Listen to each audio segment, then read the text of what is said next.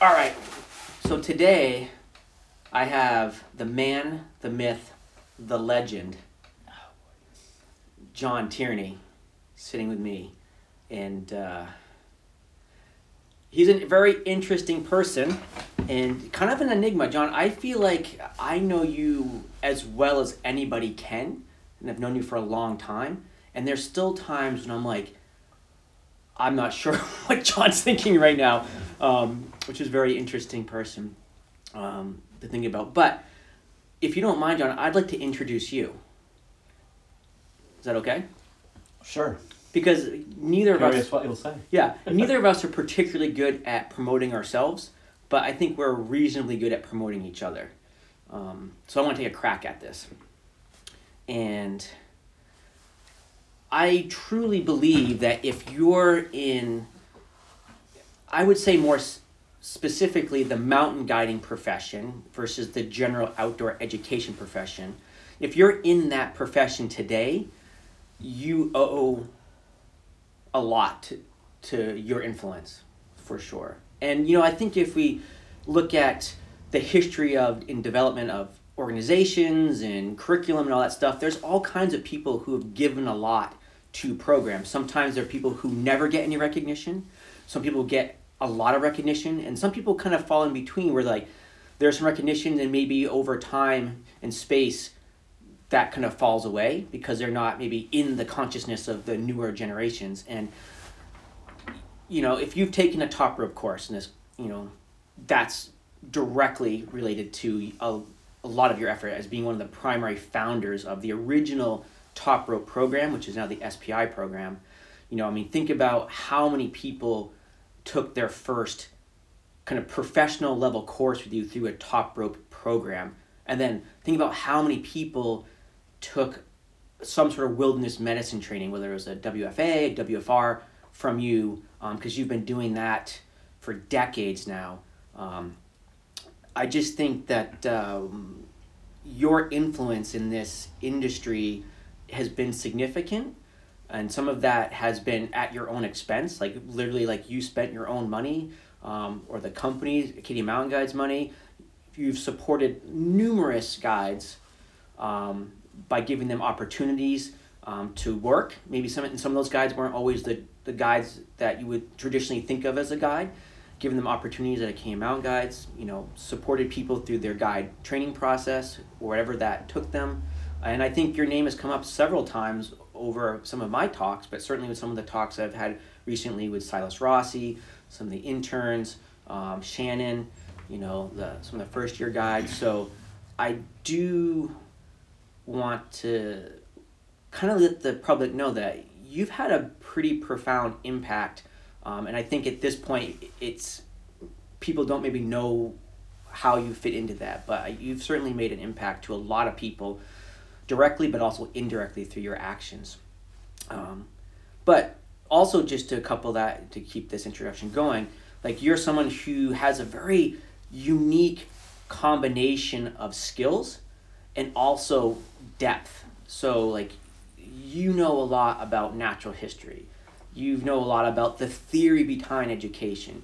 You know a lot about like how park systems work as being a park ranger, a climbing ranger in Rocky Mountain National Park in Denali. You were a climbing ranger there. You have a huge understanding and experience level in technical rescue. Once again, from those two organizations, those two parks, but also from other technical rescue. You've been a flight paramedic. You've been a street paramedic. Now you're a nurse. You just got your nursing degree. You spend so much time in emergency medicine, in wilderness medicine. When wilderness medicine wasn't beginning to be adopted. So you bring this whole thing there. Plus you're an IFMGA guide, right? You have all that experience there. There's just so many things that someone could actually have a very in-depth conversation with you. It kind of blows my mind sometimes. Sometimes I think I know a lot of stuff, and then I'm like, John has this huge breadth of experience with so many things, and so many of those things tie together. So, a unique individual to begin with. But John, now that I've kind of given you a rough introduction, what I really would like to hear from you is, tell us a little bit more about John Tierney. Like you were born in New Hampshire, raised in New Hampshire, but let's think about more like your path into mountain sports and outdoor activities, and then your journey and path into, becoming an outdoor leader, providing opportunities for people to be outdoor leaders, and then really where you are today. So that's several decades of experience. So if we can kind of condense that into the best bullet points, so people get a little better sense of that process, that would be awesome. Well, thanks, Dick. I'm not sure that I can live up to that introduction, but I'll attempt to say a few things. I guess being outdoors has always been important to me and a part of my life from a very young age. And part of that came from being involved in scouting programs and things like that. Part of that came from a family relationship where I envied skiing and some mountaineering type skills among people, and was able to associate myself with a couple of older gentlemen in their 60s who did a lot of backpacking and also did a lot of climbing, and did some of my first rock climbs in central New Hampshire with them. I was also very blessed to go to a high school, Stevens High School in Claremont, New Hampshire, where we had a very strong outdoor program. And while I was in it, I didn't realize the value of it because I was a high school student. And I thought every school had this program. Looking back on it, you could say that program was light years ahead of most collegiate programs. And even today, was light years ahead of many programs today. So I was fortunate to be a part of that in a very early part of my life. I used to have on my wall in my bedroom when I was in 7th and 8th grade and through high school a quote. And that quote was really part of the Outward Bound motto, which basically said to think of others before ourselves and to realize the need for helping without the thought of reward. And with that, a cheerfulness that becomes infectious and that helps others in times of stress and strain. So another part of my life was always about helping people. And whether that was through Scouts, as I went through the leadership ranks in Scouts, and doing service projects to raise money for organizations, or helping to clear a old abandoned ski area so that it could be used, and it's still in use today, which is really cool to see. Service was always a part of that too, and in that period of time, I think with Outward Bound being kind of a leading, that was where my influence came from, because the leaders in my high school program were trained by Outward Bound and so forth and so on. So that concept, or those concepts, were very heavy in my mind. And so along with that was the concept of service. And in the early 80s and the early 80s, so much of outdoor education was done by people who weren't doing it for a living. It was just their secondary career, and they did it because they had a passion for it and they loved it. And so I kind of grew into that, I think. And so for me, a big piece of outdoor education has been tied not only with doing a really good job out there, but also with the concept of service to people and service to the planet. So I'm kind of rambling a little bit here, but I feel like the profession of outdoor leader, or the profession of mountain guide, is a pretty big responsibility that one takes on, that spans many disciplines, I guess. So what I mean by that is that most of us think about, well, I want to be an outdoor leader, or I want to be a mountain guide, or something like that, and so I need to go learn certain skills. And often we refer to those as kind of the technical skills. But I think there's so much more behind that really drives us. And a part of that is the components of taking care of others, the desire to help make someone else's life a little bit better, to see a spark of of firelight in their eyes when they reach the top of a mountain, or they, ski through the woods for the first time and do a, well, even if they just turn around using a star turn on their cross country skis and don't tip over, and they succeed at that. So I think there's great value, but at the heart of it is the environment and the planet. And none of us live, or few of us, I should say, I think there are a few people that come pretty close, live a life that is completely in tune with nature. We all have our idiosyncrasies. We all have our hypocrisies about the things that we do, in our lives. But ultimately, if we don't have a healthy planet, then nothing else really matters. So part of what I think we need to do, or should be doing, in all aspects of outdoor leadership, and by saying that I mean I consider anyone who takes people outside to be an outdoor leader. If you're a mountain guide, you're an outdoor leader. If you're a whitewater paddle instructor, you're an outdoor leader. And hopefully people aren't just using those particular venues for adventure. Hopefully there's a deeper meaning of why people are going out there. And maybe that comes from my early days of working as a naturalist and working in interpretation in the Park Service, where I was trying to, educate people about the natural environment, which is very distant to me now. I feel like I know so little about that piece of what I do these days compared to previous, but we forget things. But the planet's really it, and so to me, when I'm making a decision, the first piece of that is, what is the effect going to be, on the terrain, on the environment, if you will. So I might love to do something, but what is the effect of that? And that became a basis for some of the educational courses, like the climbing instructor program, through, the now is the SPI. It's like the first level of decision making is, what is the impact that what I am going to do today with my group of people going to be on the environment that I'm taking them to? So maybe there's a pristine cliff, and you make a decision to belay at the top of that cliff because it's a durable surface, versus the bottom of the cliff, which is easier to manage but a highly pristine environment. So we make decisions first around the environment rather than around the people, and then the people kind of come somewhere up the ladder or down the ladder, if you will, of priority. So the environment's really important, and that connotates a need for outdoor leaders to have environmental knowledge, to have some background of,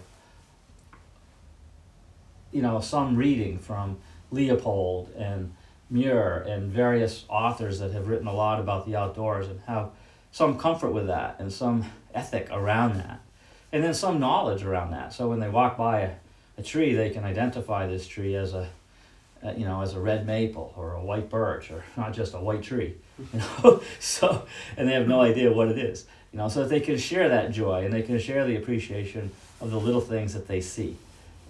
Just yesterday we were ice climbing, and I was really intrigued by the ice formation on some branches, and it left me wondering, how did it form? Because it kind of defied the rules of nature and gravity, but yet there's these really cool ice formations on these branches of the tree. So I hope that people are outside are seeing those kinds of things, and not just going out there and swinging their tools or climbing the rocks, but they're actually seeing some of that nuance. Ooh, there's a lot of stuff there, John. But before we go a little deeper with this, the real reason why I wanted to talk to you is about that development of leadership in the outdoor space. And as you mentioned, anytime we take anybody outside, you are a leader, regardless of your avenue or your facet of outdoor leadership. You are a leader. But I also want people to understand, like, as you came out of this obviously kind of influential program in high school, and it actually mirrors my experience too, because the outdoor club in my high school was the largest club. My mentor there got me into ice climbing. It's a direct path from that initial experience to where I am right now, like literally today. Without that experience, I wouldn't be here. And I kind of took it for granted too, like, oh, everybody just has this opportunity to go outside and do these trips and gain some experience and leadership stuff and challenge. But you went from that program, you went to CSU as a competitive runner, ran for CSU, but then ended up going to University of Maine, where you got really in the genesis of Mainbound, the outdoor program there. And I think a lot of people who've listened to any of the last few conversations, that is a very common theme.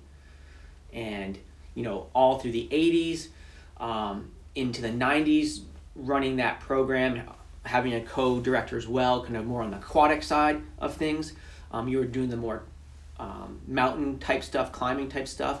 And then in the early 90s, starting Acadia Mountain Guides here in Acadia, obviously, which originally was just a summertime guide school, right? And then the winter time you'd be doing the university gig, and then all of a sudden the climbing school is morphed into a year-round organization that provides a ton of different programming. We do half-day rock climbing stuff for a family, right?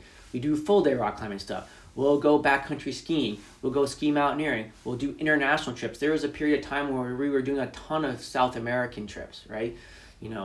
Done some trips in China. We go to Iceland and guide. We do avalanche education. We do wilderness medicine education.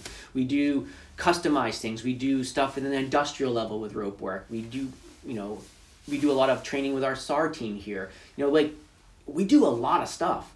And it really comes back to you that you actually can speak and do all of these different things, which is pretty awesome. I want to talk a little bit about the structure of Mainbound in terms of developing leadership. Because when I came into that program in 1996, like I mentioned earlier in one of my other conversations, like it wasn't a degree program. They didn't really have a lot of ties to the academics. It was really an opportunity for leadership development in students. That was a huge focus, but also recreation and education opportunities for both the community and students at school. And it still does that. It has morphed a little bit for sure, as it's kind of gotten absorbed by other parts of the university, but it's still functioning very similar to that. And one of the things that really struck me, and we were just talking about this morning as we were hiking around looking for ice when there is no ice in Acadia right now, is that there's such an emphasis on this broad level of skill. So to be an outdoor leader, you had to, in that program, you couldn't go into a specialty track like paddling sports or mountain craft if your general skills weren't good. So we had 3 different levels, right? We had the apprentice level, which is a lot of times just helping out, shadowing courses, maybe teaching, checking belays or whatever. And then we had the assistant level, which was most of the heavy lifting. That was pretty big technical skill set, being able to do debriefs, stuff like that, plan a whole trip, logistics, cooking, all that stuff. Then we had the lead level, which really was like looking at the big picture, giving some feedback to the people below you, but also just kind of driving the ship, right? Doing the big eye, the nuance, adjusting the flow of the course. And then actually there was a guide level, which was really for people who kind of left the program, went out and did some real world guiding and came back for little stints here and there. And they kind of had that level. But the thing that was really cool is like, you couldn't progress to the next level. Like say you couldn't become an assistant level instructor in like the climbing side of things if you weren't at least that in the general, right? You couldn't be a lead instructor in paddling if you weren't a lead instructor in the general. So general's like canoeing, backpacking, snowshoeing, cross-country skiing, winter camping, being able to build a fire, being able to build a shelter, being able to cook well, like those general skills, being able to have those facilitation skills for those experiences, having some more capacity to teach people at different levels in a diverse group, in adverse conditions sometimes, be able to point out some of the natural history. So where did that genesis really come from you? When you think back on that, like where did that structure come from? Or why did you choose, if you were the one that chose that kind of model, if you will. Well, I think that model evolved because of the influence of programs like Knowles and Outward Bound, which at that point in time were very, you were a pretty competent leader if you were a leader for Outward Bound and Knowles, and could do a lot of different things.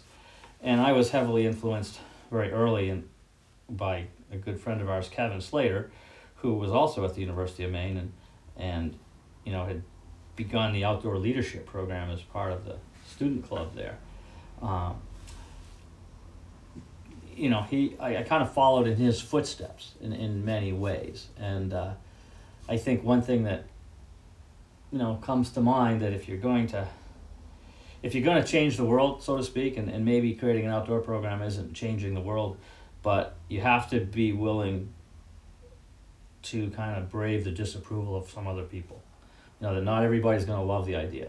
And so many people get caught in wanting to make the people they work for happy, or just make everybody happy, and nobody's going to ever disagree with me, and everybody loves me. You're not going to change the world if you think like that. You have to be willing to say, we're going to do this differently. We're going to try something different than other people have done. And then what happens is, at first people are like, oh, that's crazy. That's the silliest thing we've ever heard. And then it kind of evolves into well, it's a good idea, but it's not really that important. And then a few more years go by, and suddenly everybody is like, oh, of course we would do that, And that's just the nature of the beast. And that's been kind of the story of a number of things that I personally have been involved in, whether it was the nuance of wilderness medicine. When wilderness medicine first started, if you couldn't take a state EMT exam if you came through a wilderness EMT course, because it was considered outlandish and crazy. But now those same principles are taught in a basic EMT class. If we look at avalanche education or the single pitch program, it's the same ideas there. Things that we were putting out there as what we would have considered cutting edge were looked at as strange and weird, but now they're considered commonplace. So I think that leadership model kind of fits into that too. It's like, it's hard, and that's why it's different, because it's not easy. And I've never considered becoming an outdoor leader an easy profession. And unfortunately, I think that in many colleges and universities, they have outdoor degree programs that really are not too academically challenging. And I'm being honest as I can be here. And so it's an easy way to kind of go to college and have fun. And to me, to be a good outdoor leader, you had to have a multitude of skills. So with a recreation-based program in a university or an organization, that meant having a good, solid foundation of core skills. And you expressed it pretty well, that these would be all kinds of things, like being able to pace a hike, which, people just go for a walk. Well, no, it's not just about going for a walk. It's about pacing. It's about the rest step. It's about controlling the speed of your group so everybody can get to the end of the day still feeling refreshed. It's about having the ability to make a good meal. It's about being able to understand the weather without having to look at the weather forecast. It's about being able to get a group across the stream that's moving rather quickly with no one getting hurt. It's all these little simple skills that are generic outdoor skills that form the foundation. It's about realizing what plant this is. I remember having a student who was a forestry major and one of our instructors or in the instructor development program, and he takes this group completely through a big patch of poison ivy, and I'm like, what are you doing, dude? And you know what this plant is, but he was so focused on getting to the cliff that he didn't see the obvious. So that concept of a broad range of skills, and then you specialize from there. Whereas it seems like a lot of people want to specialize, and then they realize they need to learn these other things, and it kind of comes at them piecemeal, or they come to work someplace and they really don't have the skills needed to do the job very well. So that principle was pretty well expressed by you with, a broad breadth of skills, and then once you had those, then you could specialize, and you had to demonstrate those skills. Taking that to the academic level, one of the last things that I attempted to do at the university was to create an academic program. and a very strong one, which was very different than any other model that had been being done out there, because it really built upon those principles. It was actually meant to be a 5-year program, and it was not just outdoor activities, but there was a fair bit of natural science. There was a fair bit of what I would call real business management, if you will, like how are you going to market your outdoor program if you start one or something like that. Not just a course in, C plus computer design, which was useless and it wasn't useful to you, but how are you going to do this? It included other aspects, so educational aspects, learning how groups work, how people talk to each other, how to run a briefing and a debriefing beyond just how did the day go? Everybody tell me your high and low, but let's get into this. So those are all really, really important things beyond simply the technical skills. And we come to call those today, I think, meta skills in current language. But it's hard to get people to want to learn those things because they're not exciting. It's not a new knot. It's not a new gimmick. It's not a new rope trick. It's not a new way to, the latest in whitewater boat design or whatever. It's just kind of core human communication. It's really interesting because, when I talk to, like a lot of our staff or people about guiding, I'm like, very little of what we actually do is the rope part, even though we do a lot of it, right? Let's just say in technical rock or ice guiding, what we do mostly is interact with people, right? And creating an experience, watching them, trying to understand them, try to effectively teach them, effectively coach them, control the pace, and then that value added piece of like being able to identify a plant or point out a cloud formation, and people are like, whoa, that's really cool. And so much of what we actually do as guides is not the hard skill, right? And I think we focus so much in specifically in mountain craft on hard skills because we don't want people to kill anybody else, right? Like we need you to build good anchors. We need you to build, like tie good knots and belay well. So there's so much emphasis on that.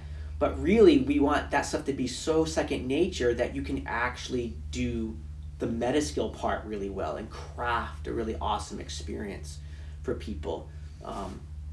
And because we oftentimes have so little opportunity, it could really depend on your program, but sometimes we don't have a lot of time with people, so we have to focus on those more hard skills just so we make sure, like, okay, you're good, Like, I think about that when I teach single pitch courses. We spend so much time on the harder skills that we can't really get into like the magic of the guiding experience. Because I need these people to come out able to perform these skills so they can actually go out and do their job. Yet there's so much more that I would love to tell them about crafting and weaving that experience with their clients for sure. But well, I think it's interesting. I'm thinking of a little, one of those pins people wear on their shirt. I can't remember what you call those things, a lapel or something button. like that. A button, maybe. Yeah, and one of our nurses at Lifelight who retired and was one of our original nurses and just a brilliant nurse. When she retired, she basically gave us a button and said, raise the bar. And I think there's a lot in that statement. And that's what we need to strive for and try and do. And everybody wants to do a good job, but I think patience is a really, really important thing. And taking the time to do a lot of the fundamentals multiple times. And I think if you look at some of the people that are in your circle of friends and our circle of friends and so forth, if you were to talk to them, they would say one of the real benefits was we did it over and over and over, the most fundamental things, and those became second nature. What we see today in a lot of our younger leaders is they don't really have that depth. They are very good physical people. They're very good at whatever their activity is. For us, it's usually rock climbing, but they've just focused on becoming a really good climber. And that's really not that hard to do. I mean, if you're young, you're fit, you can become a very good climber pretty quickly. But you can't develop the nuance of all those other things that you mentioned quickly. And so people need to be patient and need to practice and and focus on a few key things rather than trying to always learn a new trick, and just stay with the basics and the fundamentals. And after that, then you can start working on the things that happen. Think about the 99 and 1 rules. 90% of the time is what we want to train for. And then those skills will carry us through that 9% of the time, and that random 1% of the time when we really need something different. But if we train for that 1%, we're never going to achieve success, because there's so many 1% out there. That's what the Olympic athlete does. They train for that final 1%. But most of us are not going to be or trying to be Olympic athletes. Yeah, it was interesting, kind of on that vein. I was talking to Silas the other night, and he gave an example of somebody who was going through the Rock Guide program specifically to get some credentialing, but they had a very specific skill set. Like, they were a very high-end climber, and they kind of have built a career out of coaching people to be really high-end climbers. And it's cool to think about, like, oh, this person doesn't need to know how to winter camp, right? Because they have such a specific focus, and because so many more people are going into the outdoors these days, you can find like super niche places and have like a super niche skill. Yet at the same time, we were just talking this morning, like, more and more people are coming here. So in some ways, if you really want to have a wider audience that you want to work with, you need a much broader general skill set. And some of that for us is that we have really distinct seasons here, and we have to do a lot of different activities. We have to be able to ice climb, we have to be able to ski, we have to do general mountaineering. If someone wants to go winter camping, we'll go winter camping, right? We have to be able to cross-country ski, do a canoe trip, rock climb. There's so many skills that we need to put together to be able to make a living, right? Because we have so many different seasons. But now that we have this much bigger population coming into these activities, they're not all looking for that hyper-specific thing. They don't all want to be a 514 climber. Like, they just want a general experience outside that might have a little component of some technical piece, a little movement with rope, because it's kind of exciting. But they also just want to like hike, right? And then they want to know a little bit about natural history, or they want you to, if you pull out like a stove on a little peak and you make a nice little lunch, like that would blow their minds, kind of this interesting immersive experience. So in some ways, with the general broader skill set, you have more opportunity as someone going into this profession to make a living, because you have more avenues in which you can actually perform in. Right? And I know that for me has been huge, because I do most of my work is mountain guiding, but if someone wants to go winter camping for 3 days, I'll go winter camping, and we'll totally get into the weeds and do that really well, and all these little tricks and nuances about being successful at that, right? And I definitely know that's helped me a lot, for sure. I think it comes back largely to the why, right? You got to know why you're doing something before you can really. Most people want to learn the how I'm going to do it first, and what I would encourage is to figure out why you want to do it, and then learn how you're going to do it and what you're going to do. And there's whole, TED Talks on that subject, so I won't go there. But it harkens back to something, and I won't get the quote right at all, but something I remember from Willie Unsold, a well-known alpinist and one of the first Americans to summit Everest, who basically said, why do we go there? And he said, well, we go there because when we come back, we try to make things better for the people on the planet, where people are kind of screwing things up, and hopefully we can bring back, an experience of the sacred to share with them. And I think even if you're taking someone rock climbing for an afternoon or for a gentle hike up a mountain, that same thing applies, right? And so if I bring it back to the environment, my hope is at the end of the day, after a half day of rock climbing, which is pretty limited exposure for a family, a recreating couple, whatever it might be, that they might gain an appreciation for, in this case, Acadia National Park, or maybe that expands to the National Park Service, or maybe that expands to the planet, And they might say, well, geez, we have a little extra cash this year. We're not going to get this new car. We're going to give $5,000 to, an outdoor organization, or, Friends of Acadia, or Friends of Rocky Mountain National Park, or whatever it might be, so that those places can continue to exist, or to some, environmentally focused organization that helps to better the planet. And while that might not mean that they know about the plants, they've had a sacred experience. And we know that for many people, rappelling off a cliff over a sea is a sacred experience. As simple as it might be to us, it's a big deal to some people. And they'll talk about it for years, about that. So that is why, and we can't do that really for us. We have to do it for them. There's a period of probably in life where we do it because it makes us feel good, and I think that's probably valid, but it has to not be for us. It has to be for this other thing, this thing out there, whether it's the environment, the people, that kind of thing. You have to really want them to change. And I relate that now to the people I see, especially the patients who have, challenges emotionally and behaviorally and so forth. And there's two ways to approach that. There's compassion, which is something that Kurt Hahn, really espoused, the concept of compassion. And is there something that can be done for these people that can really help them change and see why? And I believe there is. So I can relate to all these concepts, whether we're talking about what's happening in the emergency department on a daily basis or what's going on a sea cliff. I know that if I could take some of these people that I see in the emergency department and take them to a sea cliff and give them that experience, I could change their life. And that's not for me, that's for them, so that they can have a better life. And I won't see them again in the emergency department. But it's really hard to make that happen. And that's kind of the big challenge. You can't really help everyone.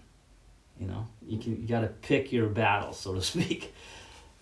Yeah, I mean, I do just a couple on that. Like, you never know your impact on somebody, right? Like, you could go out, like you said, for a half-day rock climbing experience with a family, and they might just have a great time, maybe get a little appreciation done, or it could completely change the trajectory of that family or somebody in that family, and you might not ever know. Like, we oftentimes don't get the feedback on the impact that we provide our clients, and every time I go out, personally, like, I'm swinging for the fences. Like, I'm not trying to force it down their throat, but I'm at least trying my best to give them the opportunity to maybe have that experience, and whatever that experience means. So if that means it's talking about natural history, I'm going to try to be able to do that. If it means we're going to get a ton of climbing today, I'm going to throttle up and get into that mode. So there's a lot of ways we can kind of, create that opportunity for them to have that spark go off, which is really cool. And I think what I would say, and what I do say to our guide staff is do things differently all the time. Do the same thing, but do it differently, right? Keep yourself fresh. And you mentioned the word earlier, crafting the client's experience. And that's really what you should be doing, I think, as an outdoor leader, is you're crafting the experience to what that person in front of you needs. Now, we all know that everyone that comes outside and does an outdoor experience with us, almost everyone, is going to have a wonderful time. Just like if they take an avalanche course or they take a wilderness medicine course, they're going to go home going, wow, that was awesome.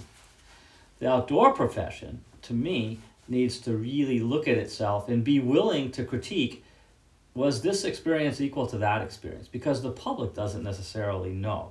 So we have to really challenge ourselves to say, that person over there next to me is providing a really, really good experience, and that's awesome. And that's what we want to see, right? Because it's really easy to just become a factory and just do the same thing every day, and the experience is still good to the people that had it, but not as good as it could be. And my challenge to the people that I want to work for me is to make it as good as it can be all the time. Whether it's a class, whether it's, whatever, it's a little rappelling adventure or a full-on woofer class or whatever it is, but make it as good as it can be and do everything you can to prepare yourself to make what you're teaching as good as it can be.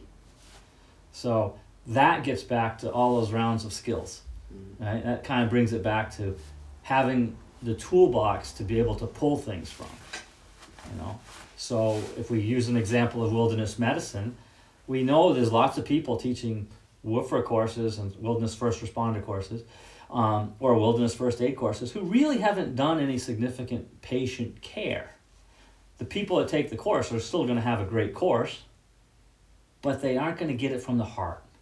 They're not going to get it from someone who's really seen what increasing intracranial pressure looks like, or what volume shock looks like, and what a dying person looks like, and things like that, and when something is serious and when something's not. So to me, if you're going to do that, you own it to the people that you are teaching to get your skill set to a level where you can deliver that.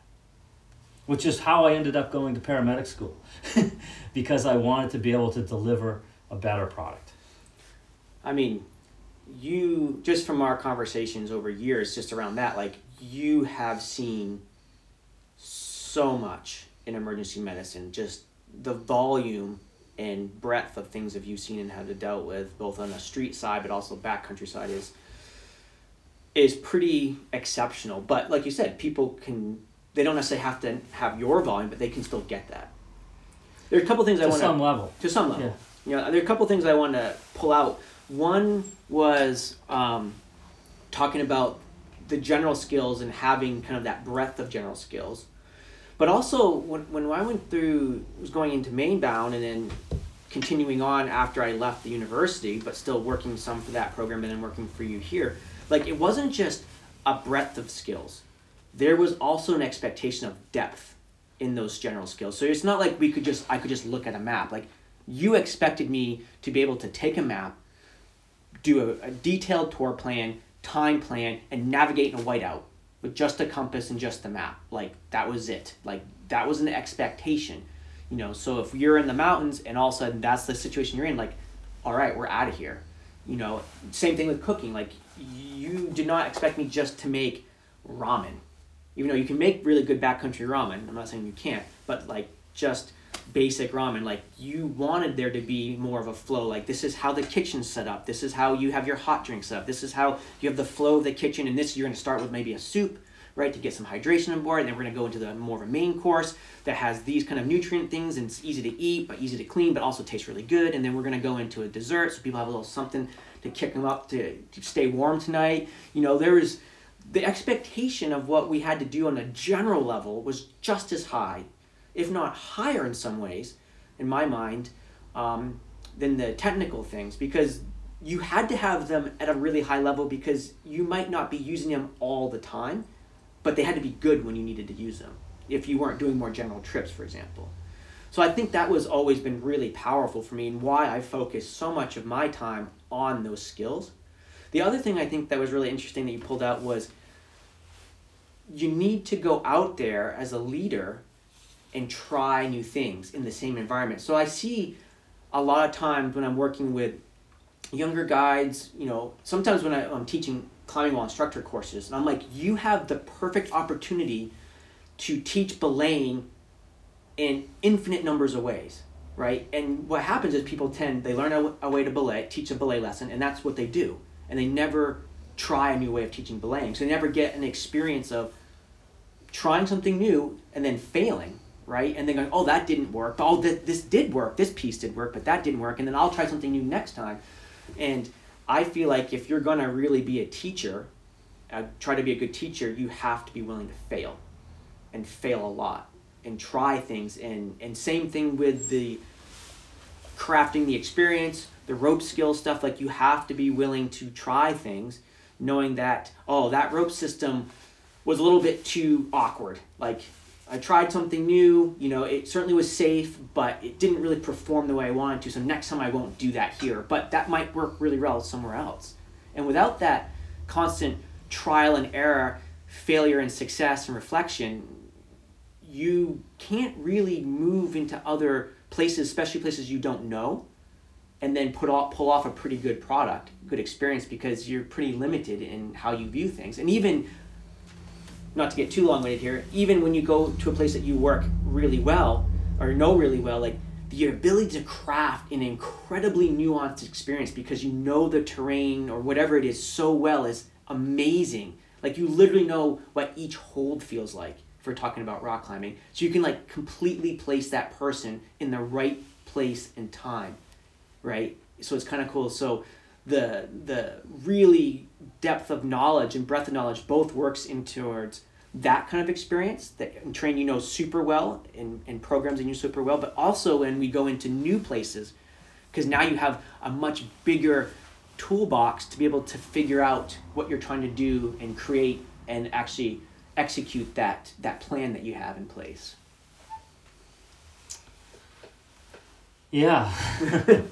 I think to do some of that, you do have to be willing to do what others are not, right? And I'll think back to an example that might have been just a tad before your time when we first started Acadia Mountain Guides. And, the best example I can give you was we were teaching belaying. And we were teaching a method that's now commonly known as PBUS, which I don't really agree with that name, but it is the name that has stuck.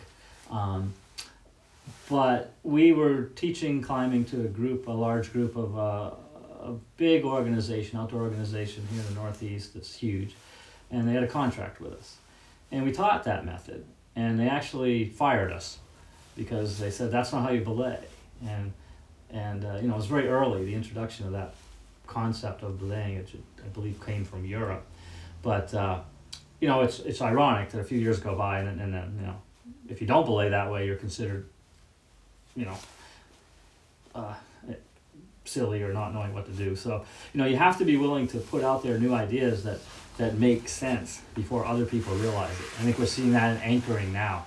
Ideas that some of us were talking about 15 years ago around single point anchors and the validity of them and things like that are now emerging as, with perhaps the benefit of social media and so forth, and higher profile people speaking about them, and just more people being familiar with them, that those things are becoming now like accepted practices. So, there's that piece of change that things have to be around a while before they become kind of accepted. And I don't know exactly where I'm going with this, but I think you talked about crafting the experience for them. So you have to have that toolbox. You have to be willing to do some things with folks that are close enough to your skill set that you're not compromising people's security and safety, but that are stretching you a little bit too, as well as you stretch them. I don't think we have to have a little bit more in our toolbox than what we're giving. And one of the challenges of being a new outdoor leader or a new guide is that you want to teach everything you know. And the hallmark of a really senior, if you will, or experienced educator is, there's a quote, goes something like, put there just a little spark, and if there's some good stuff there, it'll catch fire. And that's kind of the concept. It's like you don't have to teach everything you know. You have to pick and choose out of the things you do know what you're going to teach to those people, and that's the crafting of that experience. So if you don't have a big toolbox, you can't craft a very good, unique experience, is the bottom line, right? If, you just can't. And you can look at belaying, which is a very simple climbing skill, but if we think about most people in most climbing gyms and most entry-level programs, when they teach belaying, the primary thing they emphasize is rope movement, right? Creating friction through the belay device through what is now called break under slide. But in actuality, belaying is a lot bigger concept, right? We talk about anchor possibilities. Should there be an anchor? Should there not be an anchor? We talk about positioning. What's a good position for a belay?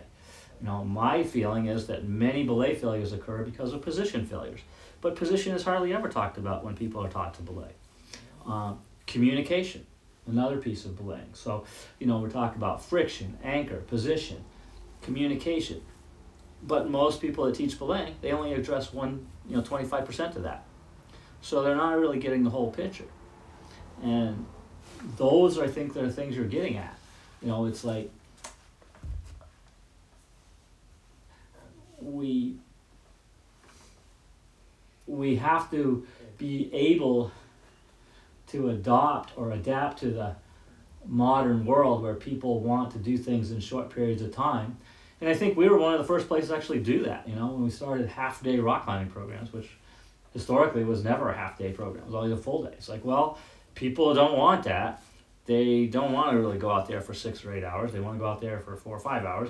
So we said, let's try that. And lo and behold, guess what? We rose to the challenge and were able to deliver the same content in a 4-hour block of time that we were doing in a 6-hour block of time or 8-hour block of time. So we said, and now that's pretty commonplace. Many climbing schools, are doing half-day programs. I don't know how quick you're going to get, but, I think anytime we get people outside, we're doing a good thing. So if I can only get them outside for 2 hours, I'd take that over nothing. Yeah, fair enough. Yeah, it's just interesting. I do have another question for you, but it's just shifting baselines. I remember some of the stuff I used to do 15 years ago here in Acadia, and I'd tell the guide stuff, you could do this, but you got to be really good on your game. If you're going to go to 2 different cliffs in this short amount of time, you have to be really tight. And now it's super commonplace. And just that shifting baseline of what is possible. And you're wow, that can't be possible. Well, that's really hard. And all of a sudden, it's commonplace. Once again, same thing with the techniques. What was fringe, or I think we've always been kind of early adopters for a lot of things, and all of a sudden people are are you kind of crazy? And then 5-10 years later, it is the standard, which is kind of cool.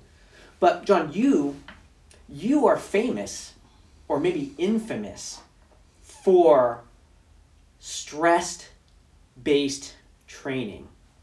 And now I can remember back in my main bound days, and certainly here in Acadia Mountain Guides, if we were going to go out and do a 2-hour staff training, say it was at 8 a.m. in the morning, I would still bring a headlamp, because there was no guarantee that we still wouldn't be out there at 1 a.m. in the morning the next day, because you've created and crafted some sort of long march across mountains and swamps, and then there would have to be some technical rescue out of some really awkward place, and it would be 20 below zero, and we'd have to build a shelter, or you'd set something on fire. I remember doing a Wolford course once, and you had set the whole final scenario, and it was this plane crash, and you have this plane fuselage that you throw in the woods, and you set fire everywhere, and we walk in, and I was like, John really had a plane crash here, and there are really people hurt. But, explain a little bit about why you think very stress-based training still has a lot of validity and is really important in terms of leadership development. Well, I have to be honest, I haven't really stayed abreast of current educational theory in the last few years, because I've kind of been away from it. But what I think is happening is that the era that I kind of grew up in was focused on, kind of the outward bound model of introducing incremental stress that people could kind of, absorb, and then you kept adding to it. Not with the intent to break them, but with the intent to build up their strength and resilience. And then we kind of moved into a very soft form of outdoor education where, and to some extent that's very much what's going on these days. Universities won't let an outdoor program go out in the winter if it's snowing. Well, isn't the point of going outside in the snow to be in the snow? That doesn't make sense to me. That would be a situation where I would challenge the administration and say, this is silly. We need to be out in the storm if we're going to lead people in a winter environment. We can't just go inside because it's snowing. And then that's where I think I would be different than other perhaps program administrators. I would say, then I'm not going to do this. Other people would say, okay, the program's canceled. So I think today we're beginning to see, and from what I hear through the grapevine, is that we do need a little bit of stress in education. We do need to raise the pulse a little bit, raise the blood pressure a little bit to optimize learning, but also I think to teach people that they're capable of much more than they think they are. And when you've had a long experience, historically, it was commonplace to do a 24-hour experience, which is a long time to be up and to be productive and staying on your game and things like that.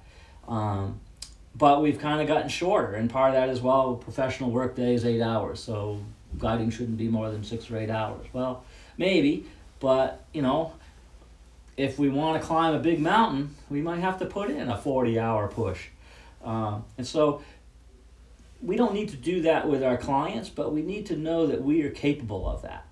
So when something really bad happens, you know that you have the ability to do what needs to get done from a safety perspective, perhaps, if nothing else. But, so resilience in outdoor leaders, the ability to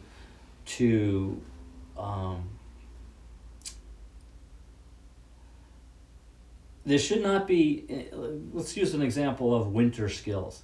If the outdoor leader is really focused on taking care of themselves, then they can't really take care of the client very well. So one of the hallmarks for me of the readiness of an outdoor leader in the winter environment is, do they have to spend any time? Does it take them extra energy to take care of themselves? And are they always cold? Are they always wet? Is their water bottle always empty? Are they frozen? And if that's all happening, then they can't take care of their participant. So that has to be so dialed in that all of their energy, or 90% of their energy, can go toward client care and being there for take care of their people. So I do think that there's a lot of value in introducing elements of stress into people's education and training. It has to be done in a smart way, not just, we're not trying to hurt people, we're not trying to scare people, we're trying to stretch people's minds, right? Trying to, the mind that is stretched by a new experience can never go back to its old self. There's some quote like that, I love quotes because they teach us a lot. But, you want to stretch them, stretch that band, so when they come back to do what they do, it's like their box is that much bigger. Yeah, I sometimes I think that we don't really present the fact in, kind of the shiny brochure world of mountain guiding or outdoor professionals. Like, we're doing dangerous things in dangerous places. And a lot of times, especially when we start adding context of like larger mountainscapes, if you will, maybe avalanche stuff, even just ice, where we're dealing with weather conditions, changing medium conditions, like, we do actually have a lot of things that work out to luck. Like, we can be as good as we want, but we are working in a very dynamic environment. And at any point, something could happen, right? And then if you don't have the capacity to deal with that stress and help move forward and make a solution, it's going to be a rough go, right? It's going to be a really rough go. And I actually just talked about stress in a few different episodes. And that was one of the things, is like not experiencing that real world stress and not getting training and introduced into stress. So like you said, incrementally, like when it comes time, because you're going to have a stress point at some point in your career. It could just be, like you said, taking care of yourself, but it could be something very catastrophic too. The ability to just pull it out and make it happen is a huge deal for us, especially as we go further afield, more remote, bigger objectives, whatever it is, less communication, it's kind of crazy. If you talk, I think we were talking about the concept of opportunity, and maybe opportunity is one of those things that keeps us from perhaps having worthwhile stressful experiences, because there's always some other opportunity. So if something starts to stress you out, a lot of folks simply just bail on that and go some other direction. And perhaps historically there haven't necessarily been that many other directions to go. So you had to stay kind of focused with it. Even if you think about taking programs in college, you start out, oh my God, this program is so hard, I'm going to switch to this major. Well, maybe it's just a matter of sticking it through a couple of classes and now it's not so hard anymore, And I think the fact we have so many opportunities now makes it easier for someone to not get as deeply involved. They can be kind of superficially involved in lots of different things, but never really get to the heart of it. And I'm not sure if that's true or not, but I think about back in the day of Mainbound, it was kind of competitive. You know, Oh yeah. it was people wanted to be a main bound lead instructor, and it was competitive, and not everybody entered the program. You had to sort of, prove yourself before you could become even an observer. The definition of the observer, the apprentice, was you couldn't be a liability to the whatever the activity was, which meant you already had to be able to do the activity well, before you even got on in the instructor pool, to start your development. So, I think a lot of people today would just be like, I'm gonna do something else because it's too much to do. But I don't know how you build that. There's certainly programs. We were just talking to a kid yesterday at the Cliff, who is running some really fast times, and wants to be on a really well-ranked cross-country team, and knows what he has to do, and he's willing to do it. That's exciting to see. I was really that made my day to hear him say, the coach told me what I needed to get in order to come here and run, and that's what I'm going to do. And I was like, that's awesome. And it was like worth going ice climbing just to hear that. So I know that was very much your happy place to talk about competitive running and CSU with that high school senior. I was like, oh, John's very happy right now because that's a big part of your life, and it certainly was a big part of your life when you were younger. Yeah, John, this is, once again, this conversation is almost endless. Limitless, right? That we could talk about this forever. And, I made this comment the other night, and this is my opinion, so I'm not saying it is the way it is. And I do feel like, because people are coming in to this with different expectations, they have different skills that are already been developed for them, different tools that are developed from that they can walk into kind of a higher level of performing. So us as instructors and mentors need to kind of change, just like changing the way we did our hand motions with belaying allowed for a more efficient way of teaching belaying that required less time to do it more safely. As the need of society wanted that, we need to kind of do that now too. But I still believe in my heart that we can't stray away from those fundamental things. Like, we need to find some balance and support for the leaders that we're helping to develop to get them excited about those things and get really good at them, but also foster like these higher level skills as well. And I think I just read this book called Atomic Habits, which I just mentioned the other day with Silas because he read it as well. And one of the things I really appreciated in that book is that the author broke down this piece about like outcome is driven by process, and process is driven by habits, good habits. And the key in this person's opinion was you can't be focused on the outcome. Otherwise, when you get into a bump or it gets hard, it will be challenging and you're like, oh, I guess I don't want to do that. But if you're focused on the process, right, and you get the enjoyment out of the process, the outcome comes in time. And, it's not a linear growth in skill. It's like, it's more exponential. It's kind of slow for a while, and all of a sudden you're going in the process, and all of a sudden things just start to take off, right? Opportunity and skill kind of meet, and you're like, boom, all right, cool. It took some time. And for me, it's been a lot about enjoying that process. And I'm certainly better at it in certain skills than others, for sure. But that process piece is what still keeps me motivated. And I think one thing also that I just noticed today with you, and you already made some comments about it, and I think we share this a lot, is like you and I have a deep sense of curiosity that helps drive that process. Like, you were like, oh, how did that ice get formed on these branches? Like, that's not how nature works. Like, but somehow this formed. Like, what are the conditions that made that? And like yesterday when we were ice climbing, I saw these tracks going across the ice cliff. I'm like, all right, well, that looks a little small for a fox, but looks kind of big for a coyote. But that's kind of an interesting track. Like, it's one of the two. It's clearly a canine. Which one is it?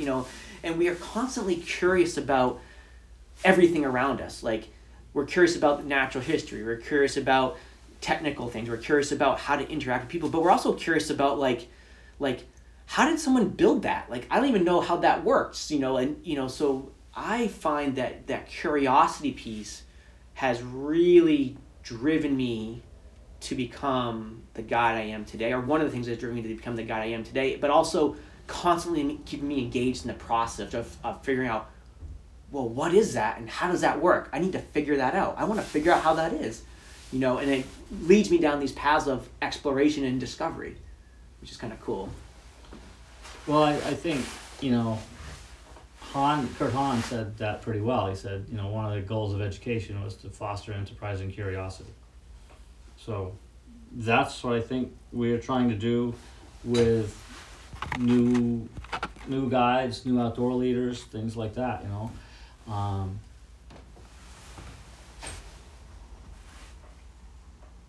grow that curiosity, grow that compassion for caring for people and taking care of them.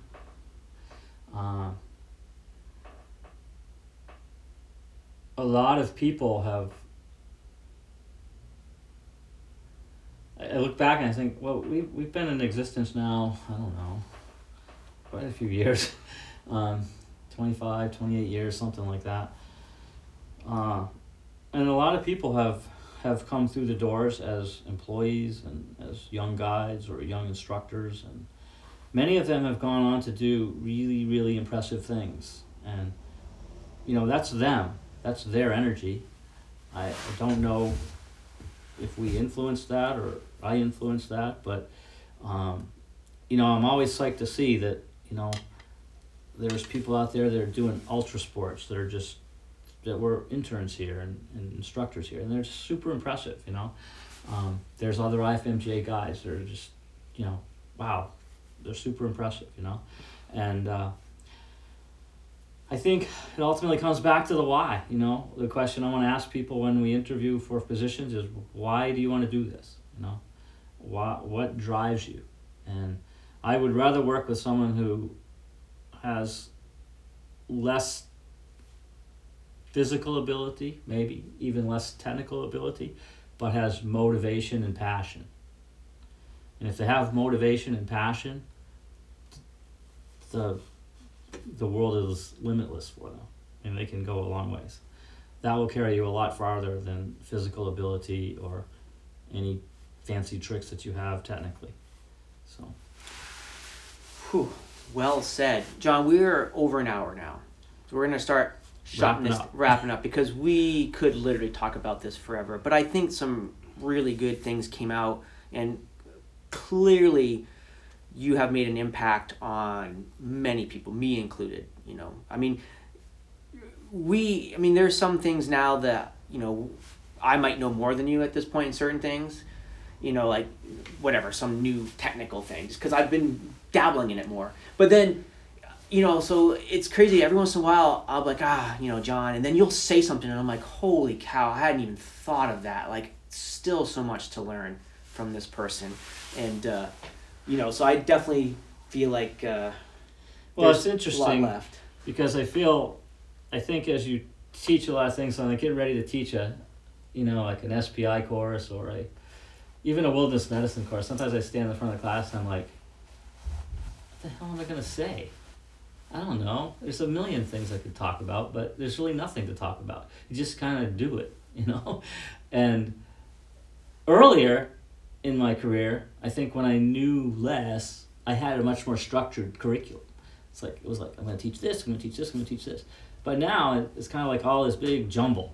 And it's like a million nuggets all rubbing together, and you have to just figure out what order you're going to present them in. So I've kind of come to conclude that another benchmark of kind of a very experienced instructor, hopefully a competent one, is one who can pretty much start anywhere in the process.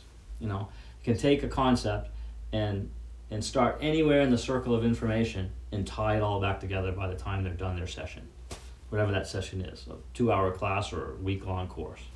I 100% agree with that. That's depth of knowledge right there. And then vision of presenting it. Anyway, like I said, we're gonna turn the volume down now because we'll keep talking. But John, once again, like, there are parts of my life where I've been like, I wish I worked for, I want to work for a think tank, whatever that means. I'm like, I just want a place where I can go and just like use my mind and come create with solutions. And I came to this realization a while ago at this point that this this climbing school in particular, like you have allowed me to have a think tank. Like Acadia Mountain Guides is my think tank. You have given me so much latitude to go out and experiment, think about stuff, try stuff, and really just been like, spread your wings and fly with the trust that I'm gonna be okay, and I'm not gonna endanger anybody, our clients or myself. Like the latitude you've given me and the mentorship has been an opportunity in a lot of ways, has been pretty significant, and I just want to thank you for that. So. Well, let's keep the fire going. Let's pass the torch. Yeah. So I would be surprised if we don't get a couple applicants out of some of these conversations I'm having for Acadia Mountain Guides, but you never know. We'll see. I guess someone has to listen to the podcast first, but we'll go from there. So bring passion, bring motivation. That's all you need. And you're going to work hard. But we'll leave it at that. All right. Thanks, John.